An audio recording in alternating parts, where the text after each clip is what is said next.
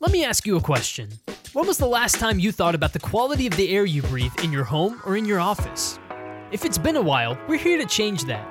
This is Indoor Air Quality IQ, a podcast from Renew Air, where our goal is to raise your IQ about IAQ. Hello, everyone, and welcome to another episode of IAQ, Indoor Air Quality and You. It's a pleasure having you along for another episode of the show. Today's episode is really exciting because we're going to welcome in one of the most unique and interesting guests that we've had here on the podcast thus far. But first, let me introduce to you Nick Agopian. He's the VP of Sales and Marketing at Renew Air. Nick, welcome to another episode of the podcast. Great to talk to you, man. Great. Thanks. Nice to be here. Good to see you. Good to see you as well. And so join me now in welcoming Paul Raymer to the podcast. He's an author. He's a building scientist. He just has so much interesting information to share with us today. Paul, welcome to the show. Thank you so much for joining us. Thank you, Tyler. And thank you, Nick. Glad to be here. We are thrilled to have you on today, Paul. And I'm sure the introduction did not actually do you justice because you've done so much just in terms of the books that you've written, the novels that you've written. And we're going to dive into all of that here in the next 3 episodes here of the podcast. We're going to be discussing things with Paul, talking to him a little bit more about his work, his background, and some of the things that he's accomplished. But Paul, like I said, you have a fascinating background and really what you do sits at a really interesting intersection between building science, but also, writing novels and murder mystery novels and things like that. So give us some insight into your building science expertise and how you merge that with your interest in being an author. Well, I'll tell you, I was born in New York City. My father was a radio and television advertising pioneer working on Madison Avenue. And I had one great-grandfather who owned a furniture store in Brooklyn, and another great-grandfather who was a newspaper man who worked with Thomas Edison. I got a degree in creative writing from Syracuse University, took a correspondence course in electronics, and spent a couple of years building television sets and underwater acoustic systems before I started my own company. We built microprocessor-based control systems for passive hybrid solar houses, pushing the air around. And eventually I tread on the sensitive toes of one of my customers who wanted to buy my products exclusively. So he sued me and all my customers and nearly took everything I had. Then after a bunch of other twists and turns, I ended up starting another company that allowed me to get a bunch of building science credentials and start teaching. I had learned so much about ventilation that I finally wrote a book about it that was published by McGraw-Hill. And finally, I arrived at where I am today, working for ICF and the EPA on their Indoor Air Plus program and teaching and writing novels. It's such a fascinating background because when I think of people who tend to do creative writing, the more scientific side almost tends to stay out of it, right? It's almost that differentiation that we make between left brain and right brain, right? Where science and ventilation and things seem so, so one side. And then there's the creative side of being a creative writer that seems so the other side, that it seems like you really straddled two worlds in a way that not too many people I've ever encountered have done. Well, it's good to be unique. Yeah, but my imagination really helped me develop products. I've developed like 25 different product lines. And so, and the thing is, Tyler, too, that because I don't have a degree in engineering, I'm not restrained by knowing enough. I don't know that it can't be done. Sure. I didn't study it. That's a really interesting Why point. do bumblebees fly? They're not supposed to by engineers, but they do.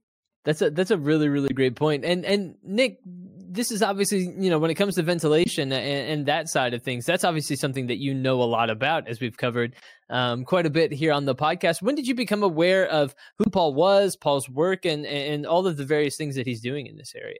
It's really interesting because I feel that Paul's life's work and everything that I'm doing here at Renew Air are like railroad tracks that were coinciding, going together, but never met. But somehow or another we met. And ever since then, I find that every time I listen to Paul talk, my IQ level goes up. He's got a wealth of information. He's got a wealth of information on the subject, and truly is a subject matter expert. I serve with him on technical committees. I'm involved on everything outside of our financial interests that we have here at RenewAir, and more on the standards writing and just improving the society on what can be done inside the built environment, particularly homes, that can improve life.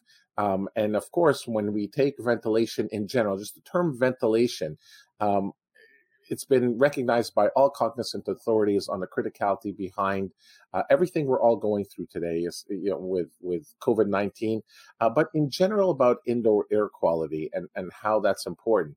Of course, what we do here at RenewAir with energy recovery rationalizes the need without increased energy costs by bringing in this ventilation air, or more importantly, the increased ventilation air above the minimum code that builders design and operationalize accordingly to.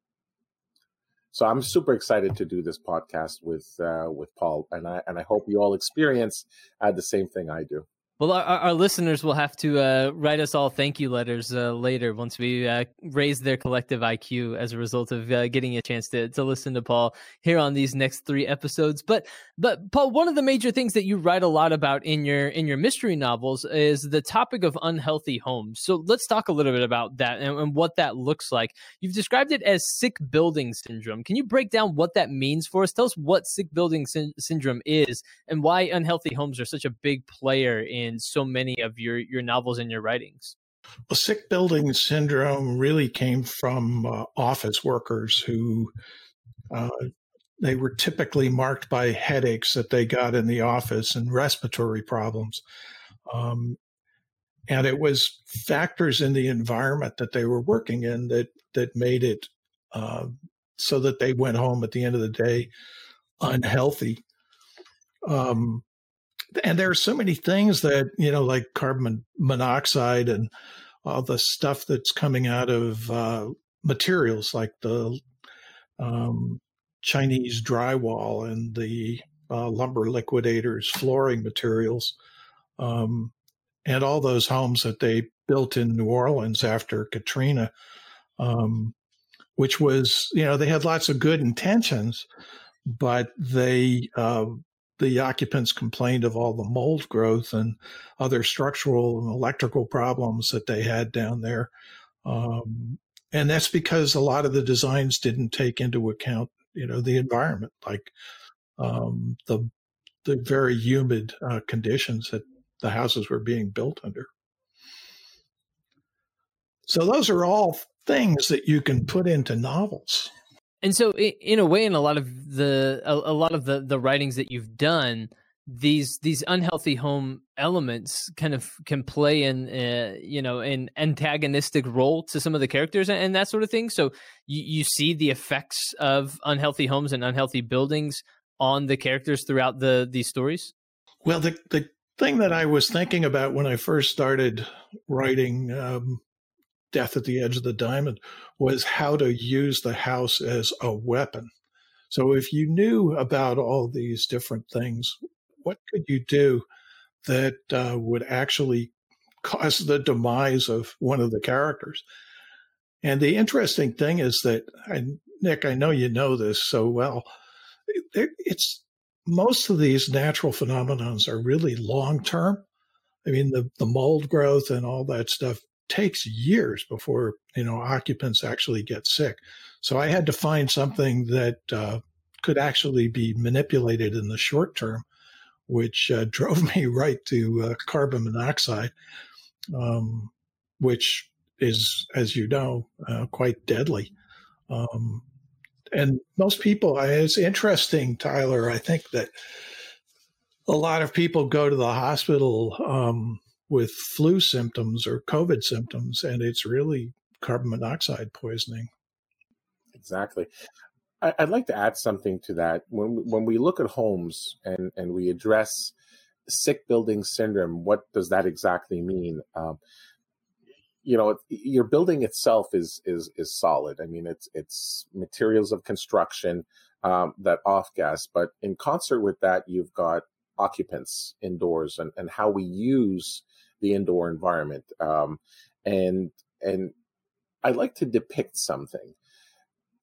One of the most violent chemical reactions that I know of that occurs is a solid booster rocket engine that sends the space shuttle up into space. The second you ignite that, it becomes very violent and it's very powerful and it's very fast. One of the slowest chemical reactions that occur, that's similar to like the rocket engine, which is very violent and very fast, is indoor air. Indoor air has a reaction as well. You've got chemicals that are formed because of activities indoors. But what's really interesting and also very dangerous is you got different chemicals that are formed indoors that react with other chemicals that are formed indoors, and then they form what we'll just label as daughters and children of those chemicals that sometimes can be even more hazardous than the two original chemicals that you started with. So your home is technically almost like a living environment. And these chemicals that we don't see, that we don't touch, sometimes we don't smell, have some very adverse impacts. And to what Paul was alluding to, aren't immediate. And it's the kind of thing where I would say, if I was to hold up this glass, how heavy is it? It doesn't seem very heavy, and I could take a sip from it. But after maybe an hour of holding it up, does it get heavier? Technically, it doesn't get heavier, but it has an impact on my arm. If I was to hold this up for a day, did it get heavier? No, but the impact on my arm has some adverse effects. And some of these effects, to what Paul is alluding to, don't have an impact immediately. And it's kind of like cigarette smoking. We smoke a cigarette, we kind of feel good. I don't smoke, but apparently you feel good.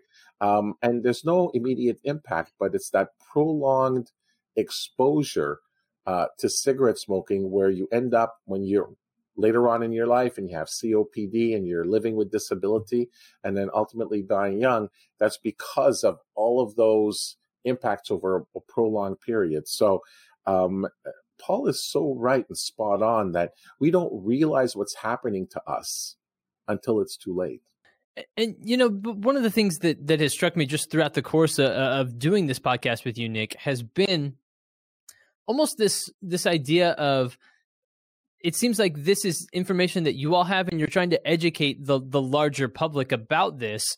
In addition to specialized people who know a lot about ventilation and talking to them about things. But I think for the greater public, people aren't aware. People will maybe in their minds think, okay, this isn't, the jungle from Upton Sinclair from the early 1900s, right?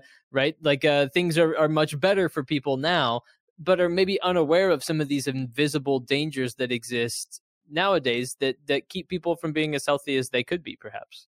Correct. Spot on. If we go back to the 60s and 70s and even 80s, we had building ventilation strategies that were in place that you could almost say, well, maybe didn't really take into consideration the leaky nature of the structure of those homes. So some of these homes were very leaky, and for the people listening in that have gray hair like Paul and I remember that you did not want to sit by a window. You did not want to sit by a door because it was very drafty and it was very uncomfortable. And while it wasted energy, while it made us uncomfortable, it ventilated. It ventilated the space. Now we say, well, we need to look at energy conservation. We can't allow uncontrolled air to come in for temperature and humidity purposes. That's wasteful energy. So we try to seal up these structures. Well, now we're comfortable. Now we like sitting beside a window because we have beautiful views, But at that point, we've sealed in all of those contaminants that are having those adverse effects on us over a prolonged period, to what Paul was alluding to. And then more importantly, have reactions with each other that create other problems that impact us as well. Interesting bit of that, Nick, is in New York City in the early part of the 20th century, they put in these massive radiators, steam radiators in the apartments in order to keep it warm when you left those big windows open all winter, in order to make sure that it got rid of the pollutants in the apartments. Yeah, so true. Yeah, absolutely.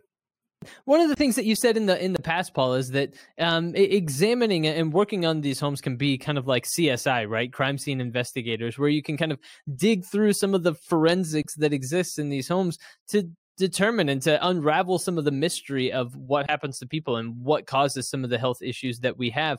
How can you look at diagnostic tools and different things along those lines and help maybe unravel and solve some of those mysteries that we've discussed? Well, that's really fascinating too. So now that we have ways of fixing the houses, but we have so many cool diagnostic tools now that we didn't have, not 10 years ago. And the metagenomic tools are they look at a collective of microbial genome available in DNA collected in the apartment. And essentially, when you take a genetic fingerprint, it doesn't provide information on diversity beyond the selected genes that are being amplified. Metagenomic techniques can actually, it's based on DNA, and it can retrieve the entire theoretical sample of the community, so that when you're using a tool that can actually identify the entire person. And so a good genomist, what are they called? Genetic biologist can actually come in and do an analysis of where people and who has actually been in a space. And so then you have the other tools like the infrared cameras, where you can actually see footprints across a floor. You can see when the dogs walk through. Interestingly enough, but historically, which I think you'll find, Nick, kind of fascinating, in 1932, do you remember the old closed room mysteries where somebody was killed in a room and there were no doors or windows open and everything was locked? And how did they get in there and kill the guy and then get out again? Well, he wrote a book called The House That Kills. And this guy, Noel Vendrian, who wrote the book, they actually used perfume as a tracer gas to find where the openings were in the room. This was back in 1932. Wow, tracer gas testing kind of thing. Isn't that incredible? Yeah. That's fantastic, yes. Yeah, and houses have been used as parts of mysteries for years. I mean, if you think about Wuthering Heights and The Haunting of Hill House and Manderley in Rebecca. And one, I got to tell you this one, I don't know if you've seen this, but this book, 17, it's backwards. Is it backwards for you guys? 17 Church Row. Man, you have a personal assistant on your phone, right? I mean, you like Siri. Well, in this book, the personal assistant operates everything in the house. It opens the doors, it opens the drawers, and it is connected to the worldwide network. So if the personal assistant gets an attitude towards somebody, they can kill them in another place by manipulating how their elevator operates. And it's really scary because we're actually on the network right now. And so all these personal assistants that are out there, pretty dangerous stuff, It's true. We're getting closer to that, right? Like I can use the Google Home in my kitchen to turn on and off the oven. So We're not that we're not that far away from that, right? What if Google Home turned on and off things that would hurt you? I don't like the thought of that. I better not run afoul of Google anytime soon. There you go. Okay. You know? The Terminator is not coming, gentlemen. I promise you that. But you raise a very good point with regards to analytics. If we don't know what we don't know, we're in trouble, and we just live with a degraded environment. And these analytical tools today are becoming, like we were addressing IR, infrared cameras are becoming mainstream. You can buy yourself an IR camera for a couple of $100 today. And I urge people, the listeners to this, and yourself, Tyler, if you want to have some fun, you can buy that and you can go take a picture of your house and it'll tell you exactly where you're losing heat. And I could almost guarantee you your home in general would be blue, except for your doors and windows that are going to be maybe yellow. But they may be red. And if they're red, it's because they're losing a lot of heat. Or you can take a look at areas. There are sometimes where the insulation has fallen or failed, and your wall that should be blue might have a strip of red because the insulation is like I say, has either fallen or has failed somehow or another. So diagnostic tools are friends in being able to go in and try to identify where the problems are. But more importantly, these diagnostic tools can be used when you're building a home. And a builder can take a look at this as an inspection tool. Finally, some of these diagnostic tools can be installed. I just replaced my home system, the entire system. I replaced everything, and they offered me a diagnostic tool called Aware, and I'm able to monitor CO2, CO, VOCs, PM 2.5, PM 10. And it gives me an idea of what's going on within the space. But the beauty about it, and I just literally found out an hour before this podcast, that I can link that to my systems app. And if the diagnostic tool realizes that there's an adverse situation, whatever it may be, I burnt toast, or I may have a high concentration of something like CO2 as an example. Well, it'll manipulate the HVAC system, not because of thermal conditioning, but because of indoor air quality conditioning, and either increase the amount of outdoor air, or minimally, even if it's not calling for heating or cooling, just turn the fan on so it could filter the air. Let's say if PM 2.5 is too high and I have a MERV 13 filter, it could filter the air in order to bring it back down to acceptable indoor air quality. So the diagnostic tools that Paul's alluding to are going to become paramount because of the fact we don't know what we don't know, and we need to know that. And these tools are going to be able to help us do that. I just want to interject one thing there, Nick, is like anything else, what you know about how to use the tool is really important too. Excellent point. I am so concerned with people getting infrared cameras and then thinking they're seeing through the wall when actually all they're seeing is the surface temperature. And infrared cameras are just wonderful snake oil tools too for the sleazy contractor who comes in and says, "Oh my gosh, you've got this big water leak in your ceiling. I've got to replace everything because it's all orange." You know, right. So knowing what they are and what the relative differences in temperature is really important. Absolutely, I absolutely agree with that as well. Yeah. Well, guys, this has been a really incredible conversation just to kick off our 3-part episode series here with Paul today. Guys, any final thoughts, anything you want to say to wrap up this episode before we sign off? Paul, I'll kick it over to you first. Well, I think what I'd like to do is I'd like to suggest that people think about the books they've read and think about what roles houses play in all the books that they're reading.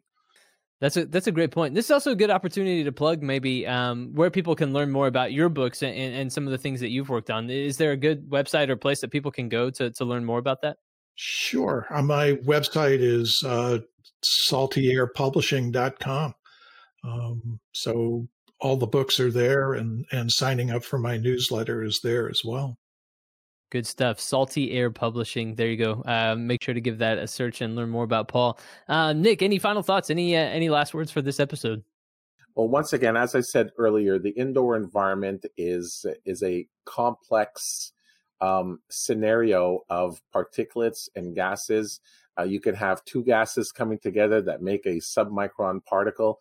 So it's fairly complex, and I think it's critical that we try to identify what the problem is, and then determine a method to try to address the problem, not only for this one situation, but in a way that's sustainable. Because at the end of the day, the indoor environment is not static, and it's not just a flash in a frying pan. Because we've done so well in low emitting products, meaning products that have low VOCs or whatever the case may be, at the end of the day, our activities indoors are going to assure us that the indoor environment is going to remain complex. And when we have situations like COVID-19, where we're using increased cleaning compounds, we just further compound the problem. So looking at sustainable strategies in order to control the indoor environment becomes very critical, which we'll touch on later on in episode 2 and episode 3. Absolutely. For the audience out there, make sure to tune into the second part of our conversation that is coming up next, where we're talking about sizing and designing ventilation systems. So you don't want to miss that conversation. That is coming up in part 2. But for this one, for Nick Hagopian and Paul Raymer, guys, thank you so much for joining us for this first episode of this series. Thanks so much. Appreciate it. Thank you so much. Absolutely. And everyone, we will see you at episode 2. Don't go anywhere. Make sure to go check out the second episode in this series. But for this one, for my guests, I've been your host, Tyler Kern. We'll talk to you on the other side.